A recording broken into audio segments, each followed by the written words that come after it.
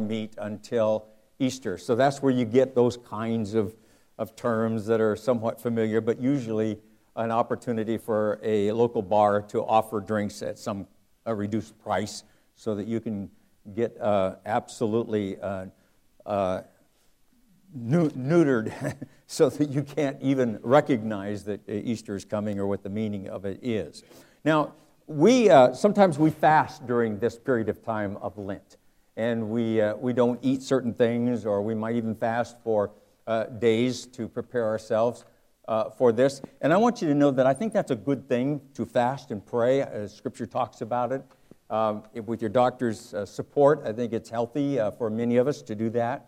But I want to remind you that when you fast, you're to give up something to do that, and replace that with prayer or your offering, or something you might have spent for something to give to the Lord. And you should fast, except Dr. Pepper and Snapple are not in the fasting menu this year. Next year, it could be. So let's look into this passage and see what we can find to prepare ourselves for our time of reflection. The first outline in your bulletin is the Lenten season is a time of preparation. It's a time of being prepared. Now, in Galatians chapter 6, verses 3 through 5, it says it this way: if anyone thinks he is something when he's nothing, he deceives himself. Each one should test his own actions, then he can take pride in himself without comparing himself to someone else. For each one should carry his own load. Now, Paul's talking here about the whole idea, and it can be read several ways. And one could read, well, we're to be self-sufficient. That's sort of the American way. If anyone thinks he's something, he's nothing, he deceives himself. Each one should test his own actions, take pride in himself. And that sounds like, well, that's pull yourself up under your own bootstraps. But that's not really what he had in mind. What Paul was trying to say is, and it was a different twist, he was trying to say that what this means is that we're to stress humility in dealing with others, in bearing one another's burdens or load, answering to God himself for what has been done. So really to reflect upon the humility of carrying one another's burdens. That's the important part of this preparation. Reflecting on doing a self-examination and caring for others. As we prepare to fully understand this, then we realize that we're not to become disqualified to Jesus. We're to become qualified, and that's by living in grace and not in judgment. There's a self-examination in preparation that is necessary. It's always good to discipline ourselves. It's always good to listen to the instructions of our doctor.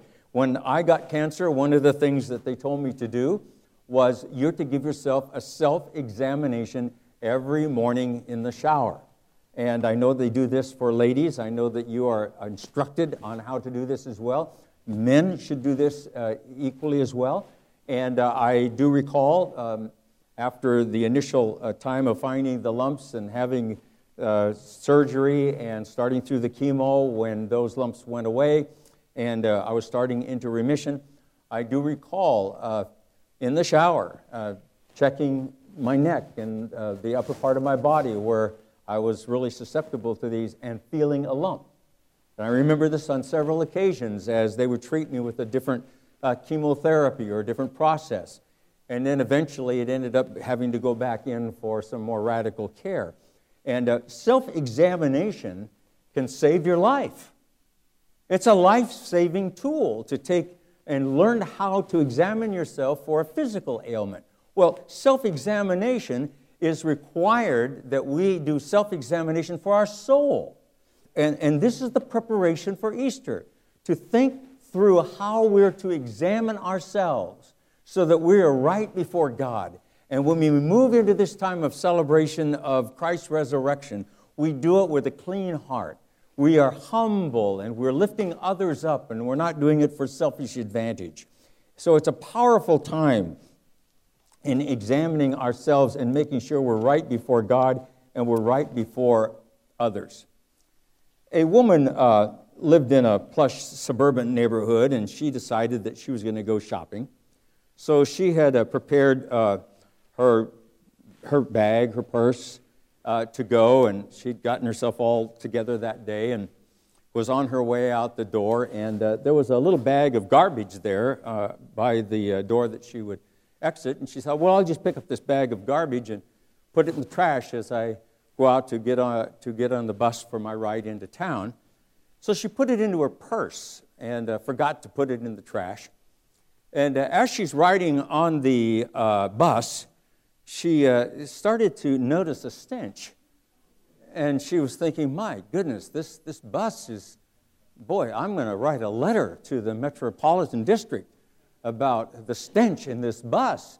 And she rolled the window. They had windows, and they could open them a little bit. And then she kind of smelled outside a little bit, and she thought, this neighborhood, they ought to take better care of their neighborhood. These people don't care about their neighborhood. Their neighborhood stinks. And so she went on down to the mall and was shopping around, and it seemed as if every shop she went into, she would kind of smell a little bit and said, my, this shop stinks. I mean, I'm going to have to help these folks out. This is just not conducive to very good shopping. I'm not going to want to spend my money here in the condition that I find myself in that day. And as she did that, she thought the whole world was actually going to the dogs, and the world was just a stinky place. And it was really discouraging to her. She returned home, and she opened up the packages that she had purchased, and then she opened up her purse, and she recognized the source of the odor. And to her distress, it was not something outside. It was that which she had placed in her purse. And folks, let me tell you, oftentimes you and I, we think that we smell the stench of the world. We think that other people are dirty. Other people's sin have polluted our lives. But I want to tell you something. Sometimes it's our own. It's our own heart. It's our own lack of forgiveness. It's our own lack of humility. It's our own lack of self-examination. Sometimes it comes from within. Let's be sure that when we smell a stench, it's the stench outside of us, and that you and I are living in self-examination with our lives. And so we want to be prepared. And in our passage this morning, and I'm going to read it, I think Maddie read it out of the New International, but I want you to hear it out of the Message. 2 Corinthians, the 13th chapter, the 5th through the 9th verses. 2 Corinthians, 13th chapter, 5 through 9. If you have your Bibles, you want to turn to that. I don't know what page it is in the red one. Does anybody know? Do they happen to have it there? 2 Corinthians 13. Thank you. Page 823. Now, it'll be a little different, but just get the nuance here. Test yourselves to make sure you are solid in your faith. Don't drift along taking everything for granted. Give yourselves regular checkups. Isn't that good? That's really good. Boy, the preacher knows about checkups. That's good. You need first-hand evidence, not mere heresy, that Jesus Christ is in you. Test it out. If you fail the test, do something about it. Confess. I hope the test won't show that we have failed, but if it comes to that, we'd rather the test show our failures than yours. We're rooting for the truth to win out in you. We couldn't possibly do otherwise.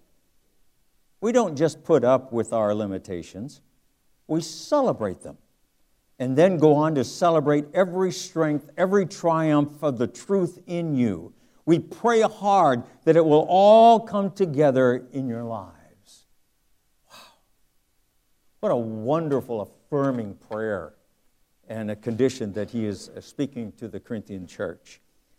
And so we're to test ourselves and to see that. So the first thing is preparation, testing.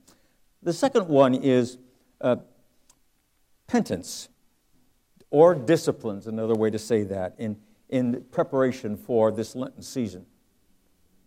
I was watching an ad on television, and General Electric is in the medical imaging business. Much of the procedures that we have to determine various illnesses and tumors and things related to that, our General Electric does that. And in the imaging, in the particular ad that I saw, it was a fascinating one. It was supporting some of this equipment. And someone said in the ad, they said, when we went in to have our body checked or have my body checked, it was the worst day and the best day of my life. The worst day is they found something. And if I were to have hands raised, many of you have been there when they've said, listen, we see something here. And we're not real sure what it is, but there's a mass here, or there's a lump here, or there's a lymph node that's swollen, or something of that nature. And we know about that. And then it's the best day of my life, the ad said, because they were able to locate where it was and remove it, and the person then was healed from that disease that could have taken over their body and killed them. So diagnosis, in looking at how we should, when something's gnawing at us or something's inside us, we need to recognize what it is and get it out. And that thing, that bitterness, that anger, that source that's inside, this whole idea of Easter season and Lenten season is get rid of that stuff. Give that to Jesus. Plead that thing out. Pray that thing through. Get with someone. Get released from that. Don't let that thing carry you. You carry it. And it's gone. And be fresh and real and approach the throne this time and approach Easter with a freshness and with a grace that is new and dynamic in your life. And not with the guilt and the burden and the heaviness that we sometimes have in our life because we think we're unforgiven. If you have claimed Christ as your Savior, you have opened up your heart in everything you know. Let me tell you something. You are forgiven. You just are. Or else He didn't die and raise again. I mean, you're going ahead, you're negating the whole deal. You're saying, well, it counts for everybody but me. Oh, you think you're that special? Nobody's so special that grace didn't touch them. It is for all of us, every one of us, and every person. And so this idea of penance really is that gnawing distress that's inside, that conscience that is coming from within that says there's something that we need to deal with. We need to get it examined. We need to find out what it is, and we need to ask Christ to forgive us. We need to get with counseling so that we can separate that from our daily lives and our daily activity and that thing that just that controls us. Be free, sleep well. I mean, put in about 8 hours under the covers. It's really a nice feeling. And it's what Christ has asked us to do in being released from these kinds of burdens. So that's kind of what that's about. Got some gnawing thing in your life, you know, that distress? It's a very interesting thing how that gnaws on us. Sometimes our lives are not consistent with our testimony. Sometimes there's private areas of our world that are not submitted to Christ. And when there's private areas of our world that are not submitted to Christ, that gnaws on us. And you know, you just know it, but you think, I hope no one else does. Oh, come on, everybody does. You say, well, wait a minute. No one knows my private world. Oh, yes, they do. Certainly God knows. We may not know what it is that's in your private world that's gnawing at you, but people around you that love you know that something's gnawing at you. Something's got a hold of you. And when that's not freedom and grace and love, then we know that it's something that's controlling you. And it is Christ's desire for your life that you be free from all of that. And that's all part of Lent. That's all part of preparation.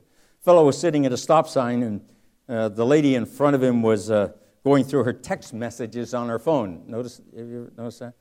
And she was just having a great old time, just pushing buttons and totally focused. And the light turns green, which is a command to go. But it didn't bother her. She was still texting. So the guy was behind her. He waited for a while as she was trying to figure out what was going on. And then he started to get so angry. He started just to thump on the steering wheel and scream and yell. His window was up and cussing and just going on and on and on about this woman doing her text messaging and having to go through a whole sequence of the signals. It was just, it was strange to watch. Well, it so happens there was a policeman right behind the man. So there was the woman at the red light and green light and red light, and then there was this guy that was in a rage, and then there was the police officer observing all this. About that time, the guy was just in an absolute redneck rage and with blood vessels just popping out of his neck. This officer walks up, taps on the window. He's got his gun drawn. And the guy's just freaked. And he says, roll down your window. He rolls it down. He says, you're under arrest. And he arrests the guy. And the guy says, you can't arrest me for yelling in my own car. Whatever I said is for me to hear. It has nothing to do with anybody else. That's not probable cause. Boy, are you in trouble. So the officer hooks him up, takes him in, puts him in the cell. A couple hours later, the officer comes back and says, okay, you're free to go. The guy says, oh boy. He said, you're really in trouble. He says, you had no reason to arrest me. He said, why did you arrest me?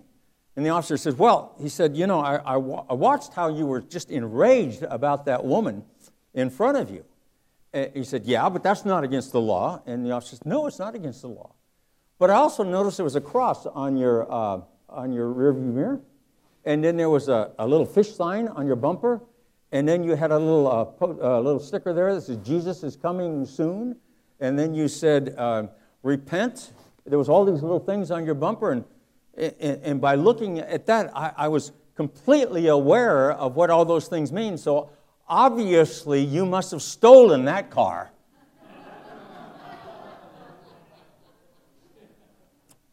Time of preparation. Time of being what we are. Time of confessing. A time of living it out. What are the things that stress you? What is it that seems to control you? What can you put into the hands of Christ today and be free to celebrate during these 40 days? What are the things that take your eyes off of Christ? So there's preparation, there's penance, and that's that conviction of bringing it out. Hebrews 12, 1 through 3, and again I'll use the Message. It helps us to see this. It says it this way. Do you see what this means? All these pioneers who blazed the way, and it's talking about that whole hall of faith, the great pioneers of the faith. It says, all of these pioneers who blazed the way, all these veterans cheering us on, supporting us. Wow. It means we'd better get on with it. Strip down, start running, and never quit. No extra spiritual fat. I thought that was interesting. The Message would use the word fat just after Fat Tuesday. No parasitic sins. Keep your eyes on Jesus, who both began and finished this race that you're in. Study how he did it, because he never lost sight of where he was headed. That exhilarating finish in with God. He could put up with anything along the way, a cross, shame, whatever. And now he's there in the place of honor right alongside God. When you find yourself fledgling in your faith, go over that story again, item by item. That long litany of hostility he plowed through, that will shoot adrenaline into your souls. How many have been watching the Winter Olympics? Boy, I've been watching it. It's amazing. I can't imagine going down a hill at 80 miles an hour and calling that fun. I tell you, of course there were times in my life probably I would have. But now I just think about broken bones, and I think about bruising yourself to where it doesn't heal, for 6 months, or about having to get a new hip or something like that. I think about those things. I never did before. Did you? And so, but I noticed that there's a certain something about success. And when these kids get this gold or this silver or this bronze, and they stand on the podium, there is a pride in that. And what the writer of Hebrews is trying to say, that when we really finish that race, Jesus did it and he finished it well. We need to finish it well. And that's the goal, that we would finish it well. And folks, I want to tell you something. There's a gold medal. I mean, it's first place. You're either first or you're not in it. And it's for all of us. It's a blue ribbon. This is a run. And for some of you say, man, it's 90 miles an hour down the hill. Yeah, I bet it is. I'll bet it is. And some of you have had some bumps. You know, what do they call those things, those deals? Moguls? Yeah. Did you watch their legs? Did you think about this? After about 3 or 4 of those moguls, after they're absorbing that, you're thinking, oh my goodness, I couldn't absorb one of those moguls at that rate. They're doing like 6 or 8 or 10, and they keep going. They're going so fast. And I wouldn't have the strength, and they do, and you kind of think about that. And their life is just filled with moguls. And some of you have had more than your share. And some of you have crashed, and your skis have come off, and all of that, and you put them back on. And so we recognize that that discipline is an important part of it. So the third preparation for our Lenten season is prayer. To prepare, we need to be a people of prayer. So first, preparation. Second, penance or conviction, listening to God and clearing that up. Third, it's prayer. In 2 Chronicles 7:14, a very familiar passage, it really helps us to be reminded about the humility of it. And in thinking about that, many people give extra time to personal and public prayer during this period of time. In the 5th century, Christians were known to make dough and with salt and flour, and they shaped it into a form of 2 crossed arms. You know where the pretzel comes from? Like this.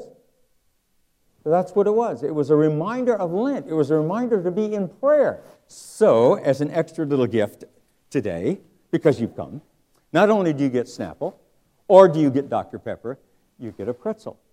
And this pretzel is to remind you to pray during these 40 days. And so as you see the symbol, and you can eat it if you want, you can already have the prayer today and eat it, or you can put it somewhere or remind you to pray. Remind you to humbly pray before the Lord during these 40 days. So keep that in mind. And it's a great tradition, and little things along the way kind of remind us, and those are important for us. And so 2 Chronicles 7:14 says this, if my people who are called by my name will humble themselves and pray and seek my face and turn from their wicked ways, then will I hear from heaven and will forgive their sin and will heal their land.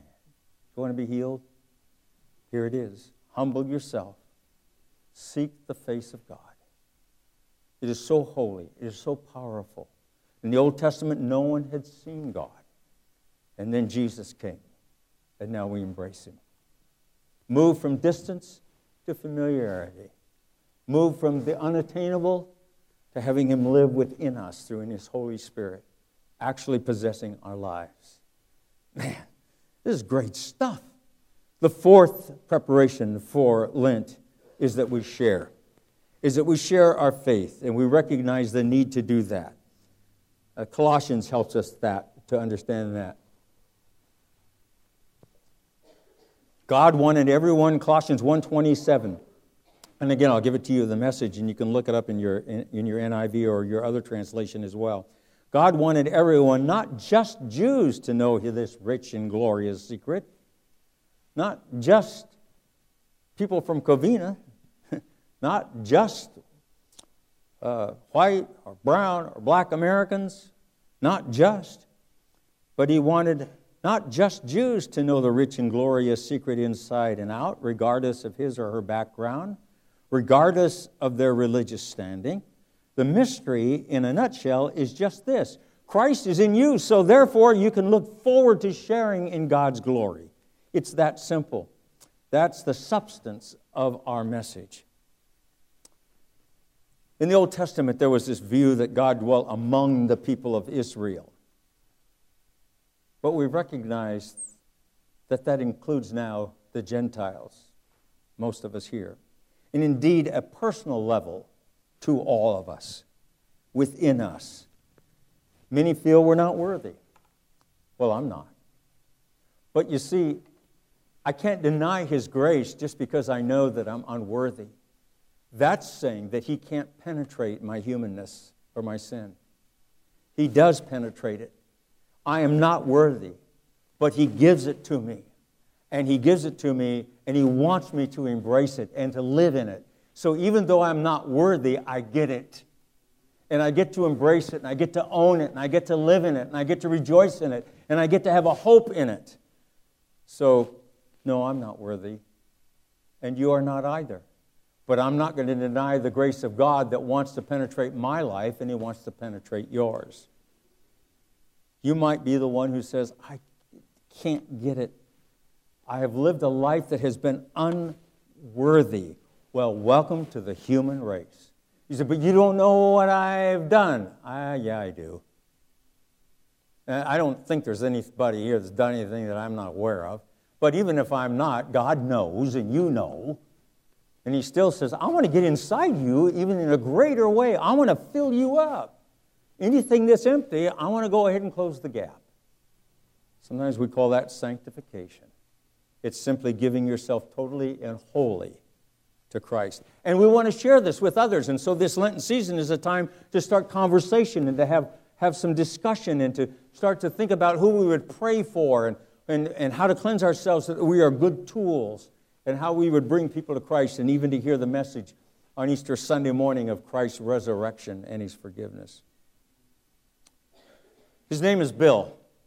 He's a college student and had gone on to the university.